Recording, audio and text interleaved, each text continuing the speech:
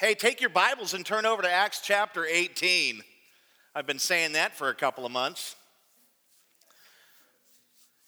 And hopefully, I don't know hopefully, what's it matter, but maybe after today, I'll be saying turn to Acts 19. See how it goes. We're going to be looking at verses 23 to 28 this morning. Acts chapter 18, verses 23 to 28.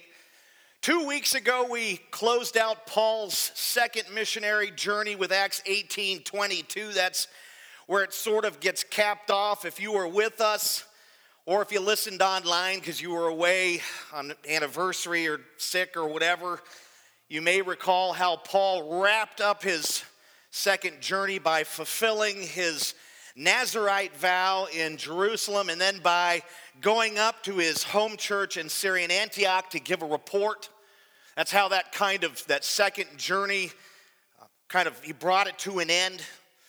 The third journey covers a relatively large section of Scripture at 4 chapters, which is pretty extraordinary. Some of the other two have been less than that. So we've got 4 chapters that we'll be engaging in terms of his third and final journey.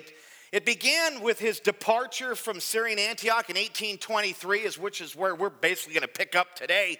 And it ends with his arrest and defense speech in Jerusalem in chapter 22, verse 21. That's kind of the whole breadth of it there. Most of Paul's work during the third journey took place in the city of Ephesus. In fact, Luke dedicated 3 whole chapters to the work Paul did there from 1823 to 21:17. So 3 full chapters of his third journey are just dedicated to what he did in Ephesus. Must be pretty important stuff. Paul had been to Ephesus before. 18:19, we saw that, chapter 18, verse 19. He stopped there briefly, but he didn't stay. He did, however, leave 2 very faithful and capable people there to minister on his behalf, Priscilla and Aquila. You remember the couple with matching names, how convenient. Phil and Phyllis. That'd be weird. He had met them in Corinth and asked them to come along with him and to partake in the ministry. And he left them there, and they served the Lord Jesus faithfully in Ephesus while he was away. This time around, Paul spent 3 years in the city of Ephesus. So the first time he stopped, he stayed probably overnight or a couple of days. And this time around, he's going to be in the city for 3 years. And that's pretty remarkable because his second journey, the total time he was out doing his second missionary journey, planting churches, was 3 years. So this time he's going to spend just 3 years in the city of Ephesus. He spent more time in Ephesus than in any other city during all 3 of his journeys. Now let's talk about Ephesus for a moment, being that that's where we're going to spend so much time in the weeks to come, Lord willing. Ephesus was the Roman capital city, or the capital city of the Roman province of Asia, or Asia Minor, we might call it, and today we would call it modern-day Turkey. I guess we would consider it to be part of southern Europe. Ephesus was located on the Aegean seacoast. West of Ephesus, across the Aegean Sea, you had Athens. If you were to look at a map and you would see Ephesus here, and Athens was almost straight across from. There's a couple little islands and stuff in between, but if you drew a straight line across, you'd nail them. They were both port cities right there across from each other, but there was an entire sea in between them, if you will. Ephesus became the primary center for travel and commerce in Asia because it hosted one of the greatest seaports in the entire world. Because of its great seaport, it became one of the largest cities in the region with over 250,000 inhabitants. Okay, by today's standards, large cities have millions. Back in those days, large cities had anything above 60,000 people. And so this was an enormous city by ancient standards. Big place. Roughly the size of Modesto, but much prettier.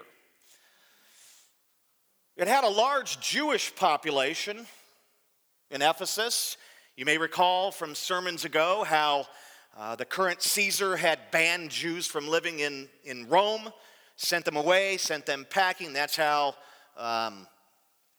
this couple ended up over in Ephesus, or not in Ephesus, but in Corinth to begin with. And so people were dispersed, they were driven out of Rome, and that might, the Jews were, that is, and that might be why there were so many Jews in Ephesus. They left Rome because they were kicked out by the current Caesar, and they went over to cities like Corinth and Ephesus was much larger. It had a large Jewish population. It had synagogues, a synagogue or synagogues. You had to have a certain amount of Jewish heads of households to have a synagogue, and so it had synagogues. It was big. A lot of Jews. There were also 3 major thoroughfares, or highways, if you will, that passed through Ephesus, which made it a transcontinental distribution outlet for Greco-Roman goods throughout that entire part of the continent. It was, like that big IKEA plant when you're headed down to Bakersfield. That one distributes all those really inexpensive Swedish pieces of furniture that you have to put together that nobody gets right, and there's always 50 extra screws. Right? Anyone else done that? No? Am I the only moron in here that doesn't read instructions? You think of this place as a major distribution center for Greco-Roman goods, bronze goods, pottery, and these sorts of things that were being distributed from this city throughout the rest of the continent, which basically means that it had it had a fortune. I mean, it was a wealthy city. Ephesus' greatest attraction of them all wasn't its commerce or business or, governmental things, even though it was a governmental headquarters for Rome. Its greatest attraction of all was the Temple of Artemis, or we might call it the Temple of Diana, which was constructed in the 6th century BC. Artemis, or Diana, was thought to be the daughter of Zeus, a goddess, the goddess of the wilderness, the hunt, wild animals, and somehow they managed to slip fertility into there. It was like the Greeks wanted every god to have some kind of corner on the fertility market, and I don't know if they had fertility issues. I don't know what was going on there. But she was supposedly this goddess over all of these very, very important things. To the Greeks, the temple was so large that it was called one of the 7 wonders of the ancient world.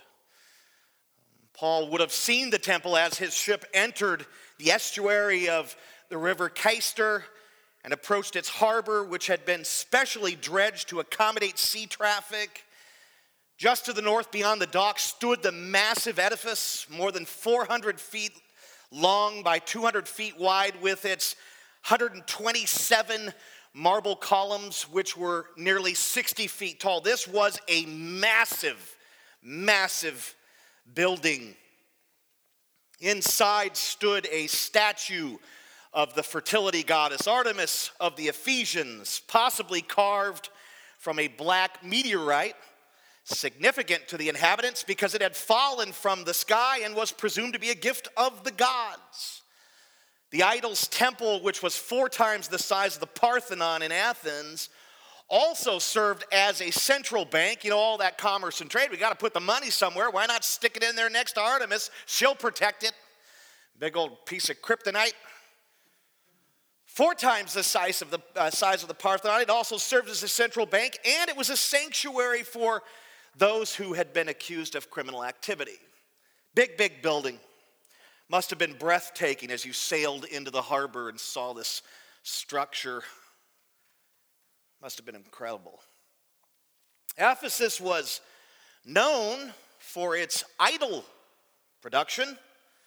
Metalsmiths basically worked around the clock, fashioning small, medium, and large representations of Artemis from bronze and copper and other alloys and stone. There were shops everywhere that sold these idols. Idol making was big business in Ephesus, maybe the biggest business of all. You think of all these little Artemis bobbleheads going out. Ephesus was like any other Greco-Roman city. It was superstitious. It was religious. It was idolatrous. It was consumer driven. It was sexually immoral. It was just like the United States of America.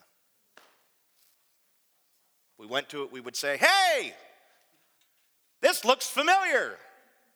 The little gods might be different, but it's all the same stuff. And I'll tell you this, because of its condition, its immorality and its idolatry and its false religion and its debauchery and all of these things, it was the perfect place for the gospel of Jesus Christ. God didn't come to save those who are well. Christ came to save those who need a physician. This city was perfect for the gospel. That is Ephesus in a nutshell. We've got a little foundation now on the city. Let's pray one more time, because I do not believe we can pray enough in our church services. You get one up front usually and one on the back. I'd rather pray 50 times during the service. Whatever happened to prayer? Let's pray one more time and then we'll get to work. Father, open our minds and hearts to the truth. Lord, we are all by nature idolaters, dull in our minds and hearts. Perform a supernatural work in this house today, Lord. Send the Holy Spirit to do his great work of regenerating or sanctifying us.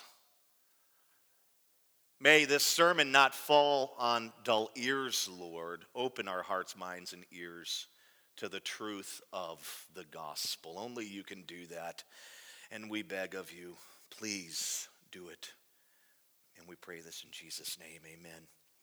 All right, look over at 1823 of Acts. You know how we do this if you've been with us. If you don't, never been here, you have no idea how we do this, and you're going to find out. And we're glad you're here.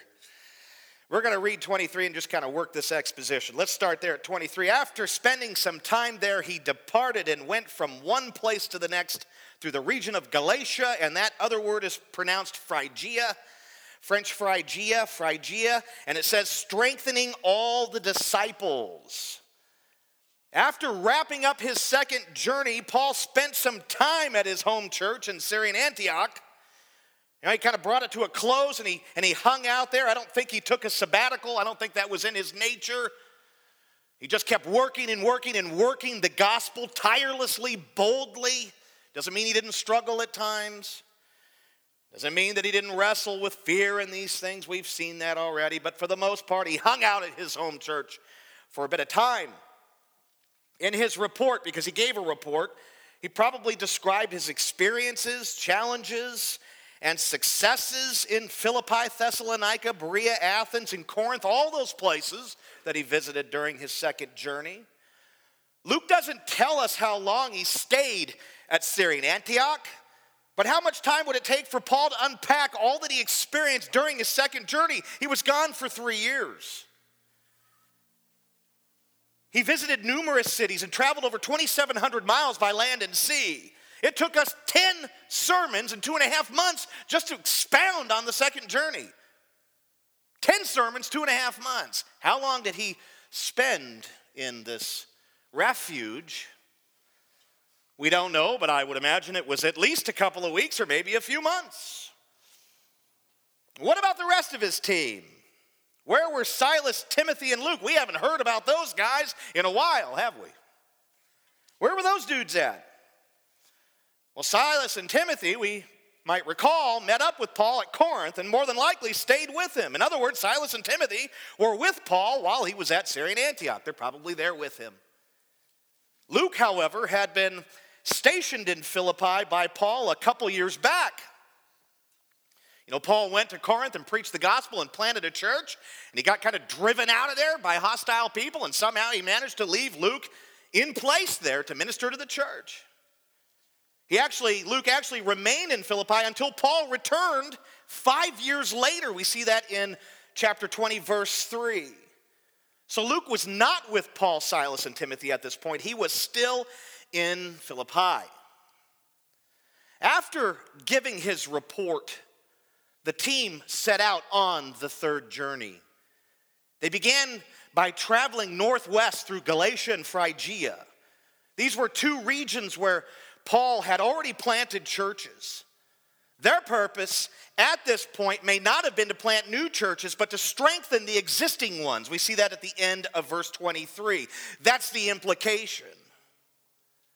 And I believe it is absolutely critical and crucial for us to follow Paul's example here. Checking in on church plants or checking in on your ministries, the ministries that take place under the roof of your church or in the community, is highly important. It is very common for church leaders to get an idea, pray through something, get an idea, cast vision, recruit servants, launch ministry, and then to sort of let it go and to rarely ever check in on it. We treat ministry like some sort of autonomous, self-sufficient, self-oiling mechanism. We treat ministry as if it were robotic. As long as you have the right competent people in place, ministry will just keep going and going and going, and it won't require much of us, leaders. But that's not the way Paul did ministry. No. That's not at all the way he did ministry. If he started something and had people in place, he would go check on it. If he was able to do it, he would go check on it. And not only did he go check on it, but he actually went to strengthen those ministries and those folks and those servant leaders. How might he have strengthened the disciples, as it says in 23? He probably prayed with them. He probably answered questions and dealt with their concerns. These believers were pretty new. You remember when you first got saved? A million questions. Your pastor was like, oh my gosh, here he comes. Oh. Is Jesus really God? Yes. Let's go get lunch. Yeah. You just remember what that was like? He probably settled their disputes if they had any. And let me tell you something. The church is filled with saved sinners, and we like to dispute. We like to get in each other's face. Ah! Calvinism, Arminianism, no, you, ha! Whatever it is. That doesn't really happen here. It's not permitted. It will be if you talk to me about it, I'll tell you that. I'll permit it like a madman. Or whatever it is, we dispute over other things.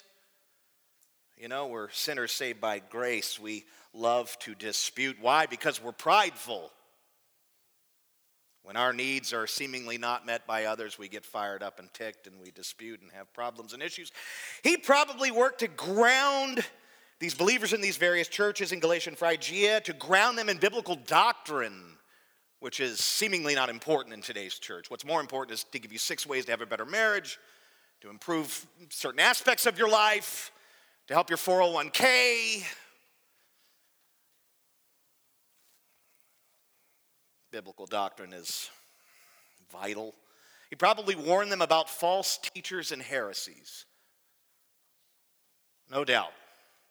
The Judaizers were on the move at this point. They were moving from church to church to church and talking about circumcision. You got to be circumcised to be saved and blah, blah, blah, blah, blah, blah, blah. He probably trained and equipped leaders so that they could lead the flock. Makes sense.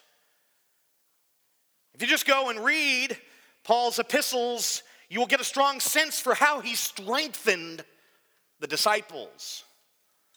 His letters were written for that purpose, to strengthen the churches that had been planted, to strengthen the leaders, to train the leaders, to correct people that were in error and in sin.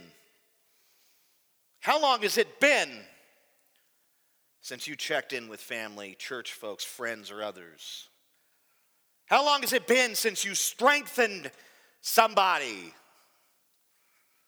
You see, it's pretty easy to get wrapped up and to remain wrapped up in our own little worlds, right? Our own little lives.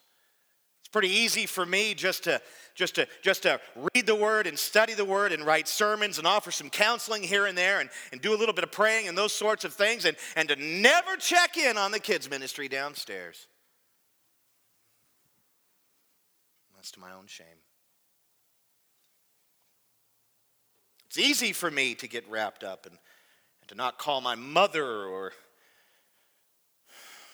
to do these things that are so vitally important that we see Paul doing here, not calling his mother, but checking in on people, strengthening the body of Christ. I believe we all must do this if we call ourselves a Christian, especially as elders. We must follow Paul's example. Now look at verses 24 to 26. Getting a little serious early, aren't I? It's all right. I'm going to be trying to apply this thing as we go instead of waiting to the end. 24 through 26. Now a Jew named Apollos, a native of Alexandria, came to Ephesus. He was an eloquent man, competent in the scriptures. He had been instructed in the way of the Lord, and being fervent in spirit, he spoke and taught accurately the things concerning Jesus, though he knew only the baptism of John. 26, he began to speak boldly in the synagogue, but when Priscilla and Aquila, the matching name couple, heard him, they took him aside and explained to him the way of God more accurately. Boy, have guys taken this passage and ran crazy with it. Whew! In verse 24, this is really interesting what takes place here. Luke zips us over to Ephesus. Okay, he provides us with a glimpse of what was going on in Ephesus while Paul and his team were strengthening the disciples in Galatia and Pamphylia. So what we have is we have Paul and his team over in Galatia and Phrygia. They're over there doing ministry, strengthening it. And meanwhile, back at the ranch over in Ephesus, that's his point here. He wants to zap us over and to show us what's happening over there during the same time. Luke, our author, our historian, begins this little mini Ephesian episode, if you will, by introducing us to a man named Apollos. In verses 24 through 26, he included 11 details about him, and I'd like to look at every one of them. They're important. Number one, Apollos was a Jew. Verse 24, how on earth could that be important? It's vital. Luke included this detail about his ethnic or cultural background because he knew that it would help his readers to understand some of the other details that we're going to list, especially number 4. His Jewish background helps to shed light on some of these other details and facts about him. And so it's important that we know and understand that he was Jewish, probably a Hellenized Jew, a Greek-style Jew, every bit Jewish. He wasn't some Jewish convert. He was a Jew, but he was Hellenized.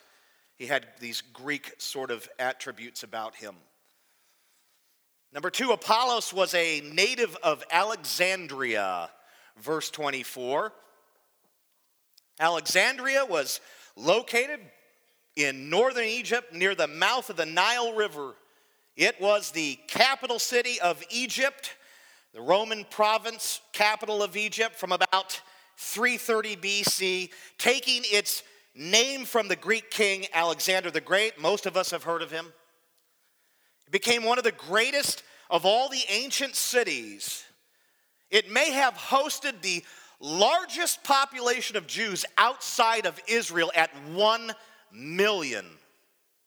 This was a big city, and it had a lot of Jewish people in it. There were so many Jews in the city that 2 out of its 5 quadrants or districts were strictly Jewish. They had 2 huge sections of the city that were devoted just to Jews. They had their own areas. Pretty amazing. Alexandria was also a center for learning and education. It was often referred to as the city of scholars. Prior to being invaded and burned down by Arab forces in 642 AD, it had one of the largest and greatest and grandest libraries in the entire world with over 700,000 books. Unfortunately, they were burned up in the invasion. That's a big library. Apollos was basically an Egyptian Jew. Number 3, Apollos came to Ephesus. Duh. Says it right there, verse 24. Luke doesn't plainly tell us why Apollos came to Ephesus, but the type of ministry he did there provides a clue, does it not? Apollos preached Jesus in the synagogues, which means that he was there to what? Advance the gospel. He was there to advance the gospel. He may have been a missionary sent from Alexandria or Judea, and I think he actually was from Alexandria, but then he moved to Judea for a while, then he came over. He was there to assist in the Lord's work because a revival was kind of beginning or something of that nature. There was, the Christianization of that city was starting to take place, if you will. I don't know if that's the right term, but God was at work in the city. Apollos knew about it, and he went there to assist in the work. He went there to use his gifts and talents. He went there to use his time, talent, and treasure. You always got to slip that sucker right in there. Because that's what we should all be doing, right? Amen that. 4, Apollos was an eloquent man. Verse 24.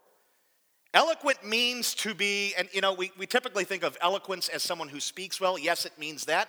But in this particular Greek tense, it means to be well educated. It means to be learned. Some of your translations might not say eloquent, they might say learned.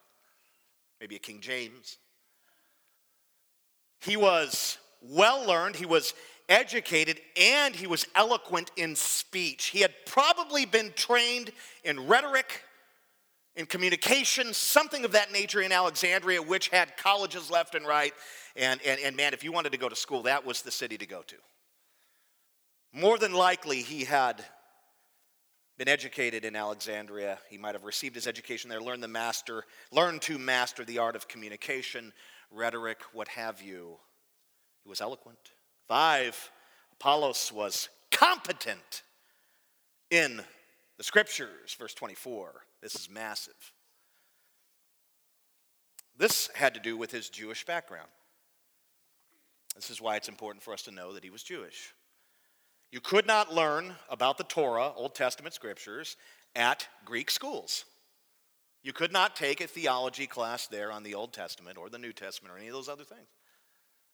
The Greeks did not offer anything to do with that stuff. That was Judaism, which they thought was stupid and foolish and what have you. They didn't offer those kinds of courses. You could not take those courses at the community college or any other school.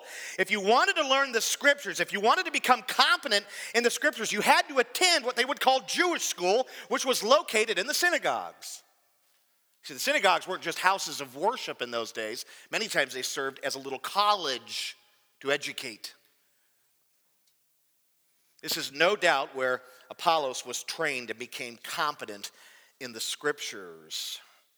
He very likely spent his early years, teenage years, and young adult years in one of these schools. This was very common in Jewish society. They prided themselves on educating their children in the scriptures. It was even mandatory in some cases. He was competent in scripture.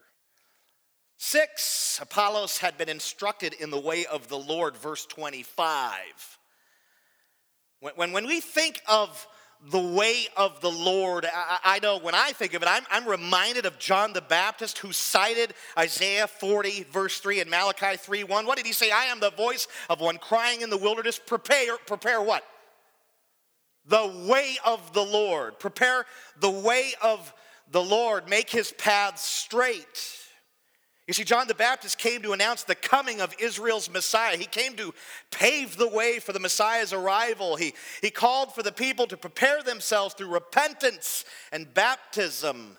John the Baptist was a primer for the Lord and the gospel, if you will. He even declared the gospel in a sense when he pointed to Jesus and said, "Behold, the Lamb of God who takes away the sins of the world." You see, the way of the Lord has to do with the gospel, which is the good news about Jesus Christ, which is what John the Baptist came to prepare the people to hear and to receive. Apollos had been instructed in the gospel. He knew the gospel, but not just in his head, as so many do today, but also in his heart. Instructed there in the Greek tense connotes salvation. He knew the Lord, the way of the Lord, in terms of being saved. It wasn't just head knowledge, it was heart knowledge. It was a combination of both, which is essential for true salvation. He knew the gospel. He had been instructed. He believed the gospel. He trusted in Jesus for his eternal salvation. 7, Apollos was fervent in spirit, verse 25. You see all these little details coming out? I mean, they're all over there. And they're just bam, bam, bam, bam, bam, bam. Pretty cool. Fervent in spirit may be a reference to how he was very passionate when he preached, or how he was filled with and guided by the Holy Spirit when he preached. Commentators like both views. I think it's a combination of both. I think Apollos was filled with the Holy Spirit, and that's why he preached passionately. The Holy Spirit is the one who orchestrates and guides true preaching. And since the Holy Spirit is God, and God clearly isn't dead, true preaching should be characterized by fervency of spirit or passion. Why is there so much dull and lifeless preaching in the church today? Isn't that a great question?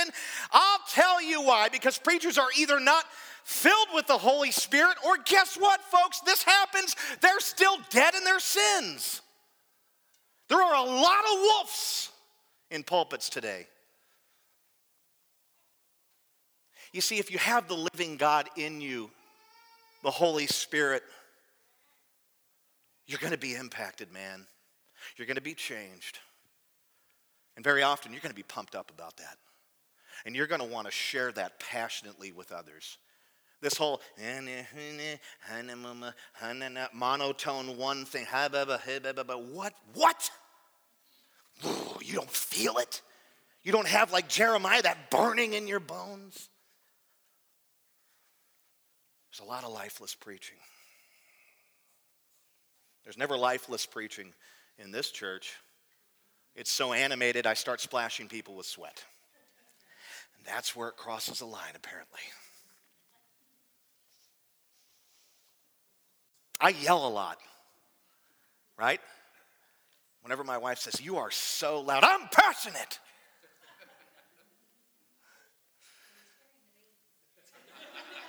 Ain't no babies in. Oh. Look at him. He's listening. Yeah. He's like, "What's going on in here? Somebody's angry." I'm not angry, kid.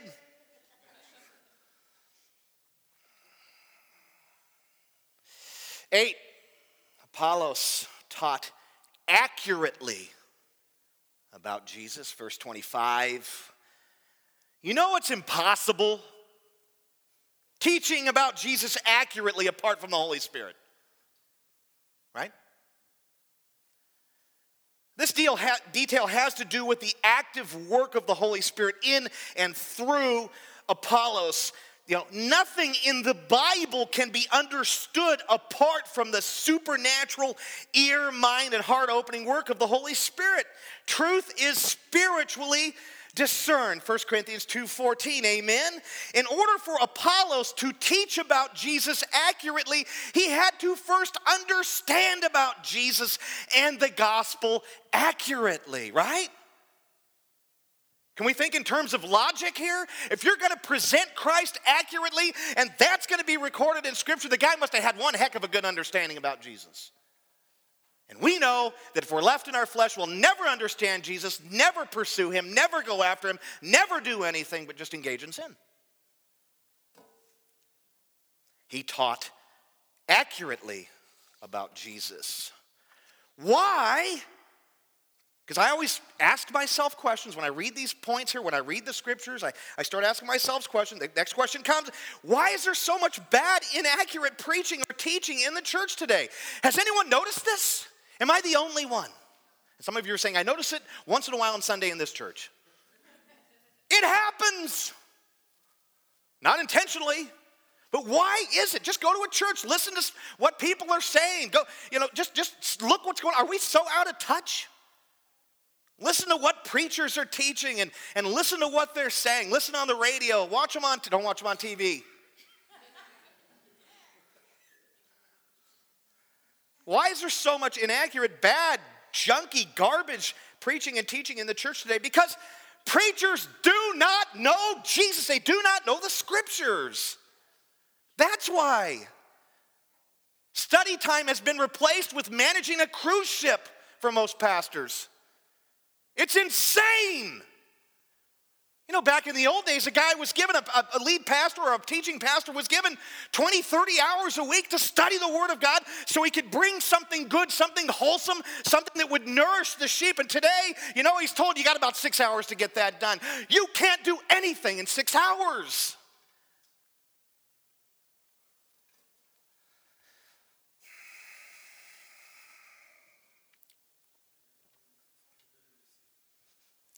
It just perpetuates the illiteracy, doesn't it? MacArthur is right when he says biblical ignorance it's unprecedented. It's never been as high throughout all of church history than today. Amen. Well, whose responsibility is it to feed the sheep? What did Jesus say to Peter? Feed my sheep, those who lead, those who teach, those who preach. It is their responsibility to feed the sheep. Doesn't mean that you guys don't become self-feeders. We all do. If we love Jesus and the Word, we're going to read, we're going to study, we're going to contemplate, we're going to memorize, we're going to preach it, gossip it.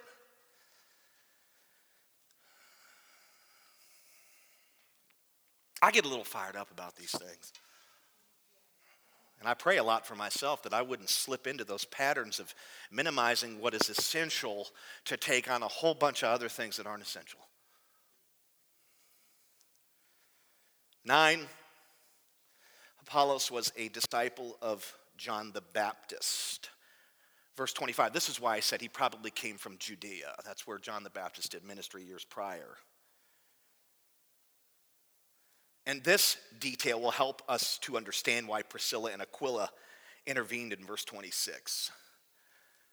Through John's example and teaching, Apollos learned many things, good things. Okay, John the Baptist was, according to Jesus, the greatest prophet to ever walk the earth. The greatest ever born of a woman. Why? Because he announced Jesus. All the others announced Jesus, but they weren't there when Jesus came. John the Baptist taught many things, and his disciples learned many things. John taught that baptism had to do with repentance and basically the forgiveness of sins. This was accurate in a sense, but not complete. It was an Old Testament view. John may not have understood the association of immersion in water with the life, death, and resurrection of Jesus Christ. In fact, there's nothing in Scripture to cause us to believe that John fully grasped the true and full meaning of baptism in relation to the person and work of Jesus Christ. According to my study, my research, I could be wrong, but I looked over this. The closest John ever got on the subject is in Matthew 3, where he declared that he baptized with water for repentance, but that one greater than he would come and baptize with the Holy Spirit and fire.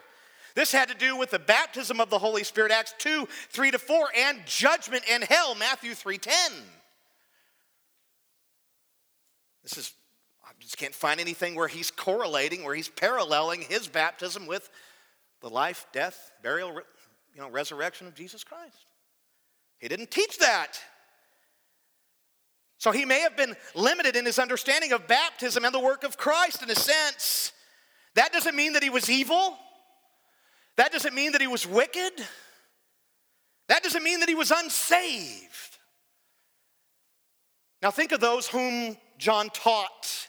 Think about his disciples. John would have taught them what he knew and what he understood. That's what good teachers do. His view of baptism, which was limited, would have become his disciples' view as well. Like priests, like people, right?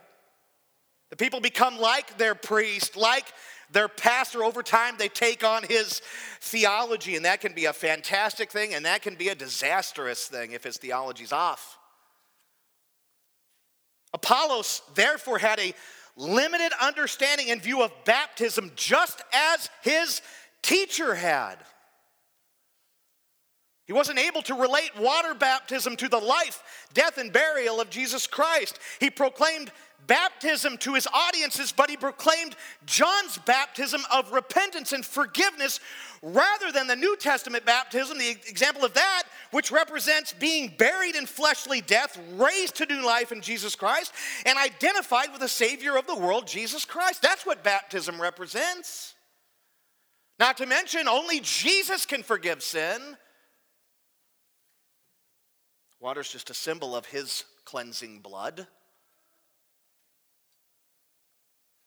You see, this was his problem, his limited view here on this subject. 10, Apollos began to speak boldly in the synagogue, verse 26. Apollos took the information that he had and he went right into the synagogues and preached boldly. He was a force to be reckoned with. But his preaching was lacking. As I said earlier, I suspect it was his view of baptism that was deficient. Everything was cool in his sermons until he got to that point. But he needed help. He needed instruction. He needed someone to come along and broaden his theology. He needed someone to come and unfold the scriptures for him. He needed a Martin Bucer or a Paul Rogers. Paul Rogers has helped me with my theology for years. In fact, he's the reason why I'm a Calvinist. So if you hate that about me, kill him. It's never been the same, brother. Apollos needed help. And I don't think he was aware of it. There was nothing in the text to lead us to believe that he was deliberately teaching inaccurately. He didn't have wrong motives. He was simply unaware of some important truths. And aren't we all? Man, my first 200 sermons were something else. Whew. They should be used to heat the flue of 200 fireplaces. I can't even go back and listen to them. I get mad at myself. Start punching myself. What were you doing? I forgot I got a mic right here. What were you thinking when you said that? You weren't. That's what you knew. You went with what you knew. You went with what you understood. I did the best I could with the knowledge I had. We must all understand that those of us who are in Christ are on a journey. We are being sanctified and conformed to the image and likeness of Christ. We are growing in the grace and knowledge of our Lord Jesus. God knows that we do not have all the answers. He knows our limitations. He knows our theology. And he gave us the Holy Spirit and one another to help us grow and overcome these limitations and our ignorance. He gave us one another for the purpose of building each other up. That is the purpose of our spiritual gifts. He gave us one another for the purpose of sharpening each other, coming to one another's aid when we hear error or whatever. Proverbs 27:17, iron sharpens iron, and one man sharpens another. And here's what's so beautiful about this. The guy's doing his best with what he knows, but he falls short. And God brought Apollos, Priscilla, and Aquila to sharpen and build him up.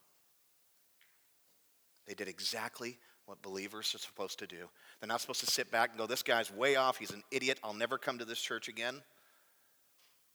They're not supposed to be critical. Well, I know something that he doesn't know. What a buffoon. They come and they assist and they help. 11, that leads to 11, the last one. Apollos was instructed by Priscilla and Aquila, verse 26. These two godly people sat through, or rather suffered through, one of Apollos' expositions. And after he wrapped it up, they graciously approached him and offered some instruction. How many of us would be caring enough and even bold enough to do such a thing? Now, please don't rush me after the service. But seriously, every man who stands in this pulpit here and preaches the word is a human being, a sinner saved by grace, and is prone to ignorance and error. We do not get everything right. We are not perfect. We are not omniscient. As Colby rightfully put it on Friday night, we were hanging out talking. He said the only perfect preacher in history was Jesus. It would never be wrong for you to offer instruction to any of us who preach here from this pulpit if we were found to be in error. It's your responsibility and duty to lovingly point those things out. And if anyone who preaches in this pulpit should begin to preach heresy, it is your responsibility and duty to drive us from this church. You realize that's your responsibility as a congregation. In so many ways, you call the shots when it comes to those things. You're to protect yourselves and one another from wolves. I would say if anyone were to go down some crazy, weird paths, and many are today, throw us out. Now, how did Apollos respond to their instruction? Did he become filled with pride and angry and say, "How dare you instruct me? Who do you think you are? I'm the preacher. You're the sheep." The sheep don't come to the shepherd and give him input and say these things to him. You got to know your role, and it's right there in the pew. Is that what he did? Did he say, "I'll listen to you, Aquila, but not to your wife because she's a woman, and women aren't supposed to instruct men"? You know, if my wife were to end her encouragements and instructions to me, I would turn into a flaming pile of cow dung in 2 weeks. This whole idea that women can't offer instruction to men in the right context is preposterous. Any man in this room who's married, think if your wife cuts you off on instruction in these things, what would happen to you? But then guys take this to mean, look, Priscilla offered him encouragement. We need women elders. There's the other extreme. A woman instructed a man, there it is. We can build a case right there on this, and we need women elders and women pastors, and we go crazy with this idea. None of this says any of that.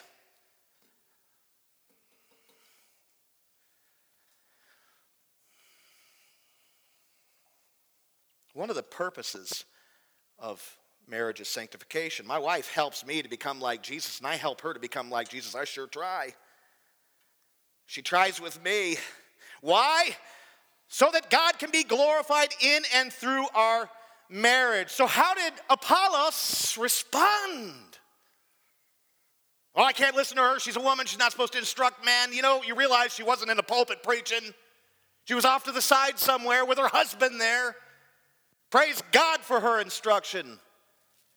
Let's not forget who it was that was at the foot of the cross when Jesus was dying.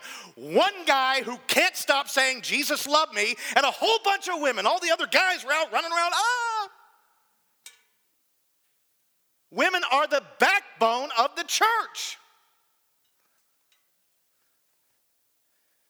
Some of us guys just don't get that, and we just trample them and squash them, and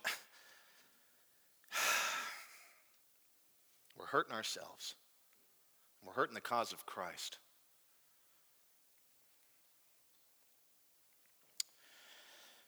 Now, how did he respond? Look at verses 27 through 28. And when he wished to cross to Achaia, the brothers encouraged him and wrote to the disciples to welcome him. When he arrived, he greatly helped those who through grace had believed, for he powerfully refuted the Jews in public, showing by the scriptures that Christ was Jesus. How did he respond? He humbled himself. He submitted to them, and he applied their instruction. His understanding of baptism, therefore, whatever it was, whether it was inaccurate or whatever, it got broadened. It became whole. It became true to the gospel. He grew in his faith. His theology expanded. For Apollos, this was one of those aha moments. It was as if the missing puzzle piece had been found and properly placed. You know what that feels like, right? You know what it's like when you learn a significant and maybe even life-changing truth. There's nothing like that feeling. It's exhilarating. And being propelled by joy and gratitude, and with the knowledge, the true knowledge of baptism, the knowledge of the gospel, Apollos began to think about where he might go next. Maybe I'll go to Achaia. Wow. You see the power of instruction here? After sharing his idea with the Ephesian brothers, which is fantastic because that means there were already believers there, people were getting saved. He shared his idea with the Ephesian brothers. They wrote him a letter. It was a reference letter. What might it have said? This guy's okay. Let him into the church. He's not a Judaizer. He's not a wolf. He's not a false teacher. And guess what? He's a pretty sick preacher. Give him the pulpit. And Apollos traveled across the Aegean Sea to Corinth, where he stayed with the church. Acts 19:1. He ministered to the disciples Paul had left behind. He even went into the synagogues where Paul had once preached and began to powerfully refute the Jews in public by showing how Christ was Jesus, how the Messiah was Jesus Christ. Now take notice of Luke's very, very important detail at the end of verse 27. He greatly helped those who, through grace, had believed. Believing in Jesus is a grace thing. It is through grace we believe. Faith isn't intrinsic.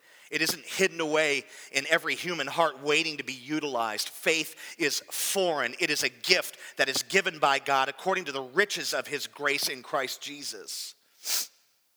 It is by grace we are saved through faith. Look at the text. Notice how grace comes before belief. Grace comes first. Belief follows. It doesn't say that they believed and then received grace. It's the other way around. And grace isn't some mysterious or mystical or magical universal thing that hangs in the air waiting for people to take hold of it. No, that's not at all what grace is. It comes down from heaven as a perfect gift in the form of a supernatural, life-changing work carried out by the Holy Spirit in the hearts of God's chosen people. It comes from God. It comes down. It is one way. As Tullian would put it, it is one-way love. What would happen if God withheld his grace? I'll tell you what would happen. No one would ever get saved. There is power in the grace. There is regeneration in the grace. There is transformation in the grace.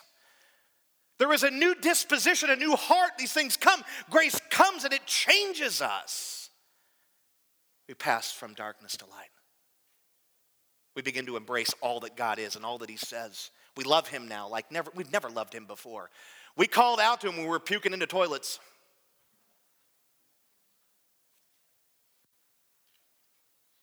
Well, I know you're up there somewhere. Save me from this financial dilemma that I won't admit that I started on my own here.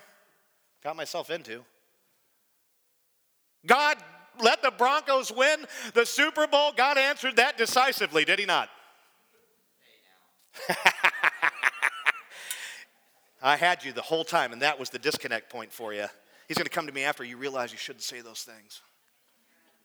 And my wife is on your team, believe me. Oh, we call out to him, but we certainly don't know him or really care to know him or to want him to do his will. We don't want anything to do it. We want what he has to offer, but we don't want any change to come to ourselves. Oh, that means work. Never mind. Carry the cross. I'm out. You see, it is given by God. It comes from God. It's one way. What would happen if he withheld it? No one would ever get saved. Without grace, there is no faith. There is no salvation. Why did God design it to work this way? It's very mysterious, but it's throughout your Bibles. You cannot contest it. You can try. Why is grace the catalyst? Why does it all begin with grace? Why does our salvation begin with grace? Let's just say it that way. I'll tell you why. Ephesians 2:8. Don't take my word for it. Take the word of God for it, so that no one may boast. That's it. So that no one may boast. You can't go to heaven and say, look what I conjured up and did. You put it out there and I grabbed a hold of it and I never let go. I exerted my will and did these things and embraced this thing and give me heaven. And I have a feeling he would say, I never knew you. Away from me. That's the truth. That's not because I'm a Calvinist. Forget that title. That's what your Bible teaches over and over and over. It's inescapable. Grace, grace, grace. The minute you exert your will and do something, it's no longer grace. Romans 9 says it's not by human will or human exertion, but by grace who shows mercy, to whom he will show mercy. It's all God. That is the most liberating truth in the known universe, knowing that salvation is entirely of God. I don't have to try to do something to conjure it up. I can't, I will persevere to the end because what he gave, he will sustain and bring to fruition. I can just literally enjoy it and respond in love and gratitude and in obedience and in proclaiming the gospel. I don't have to go, well, I got to go do 24 Hail Marys. I got to do this. I got to do that. If I disconnect from the church for a couple of weeks because I was sick, I'll lose my salvation. This is all the garbage that's going on out there. Some think that because you responded to the cross and embraced it, you better hang on to it your whole life because the minute you let it go, you're lost forever. If it were within our capability to lose salvation, we would have all lost it already. I got saved on Sunday. I found myself lost on Monday morning. That's how quick we would lose it. Isn't that the truth? He helped those who, through grace, had believed. Without the grace, no belief. Why? So that no one may boast. It's all God. It's all God. Back to Apollos. Apollos was so gifted and helpful in Corinth that the believers put him way up high on a pedestal and exclaimed about him, Apollos is our guy, we follow him. Woo! Well, that pastor's my guy, I follow him. That guru is my guru, I follow him. Apollos was actually likened to the heaviest hitters in the church, like Paul and Peter. Now, being likened to those guys was a pretty big thing, wouldn't you think? It eventually got out of control. The church began to divide into little clubs. I belong to this guy, I belong to that guy, I belong to that guy. Paul corrected them in 1 Corinthians 1, 10 through 17. We heard it earlier, we read it earlier. Guys, we all follow Jesus. Man, I'm glad I didn't baptize you because you'd be going around saying, I got baptized by Paul. My baptism's better than yours.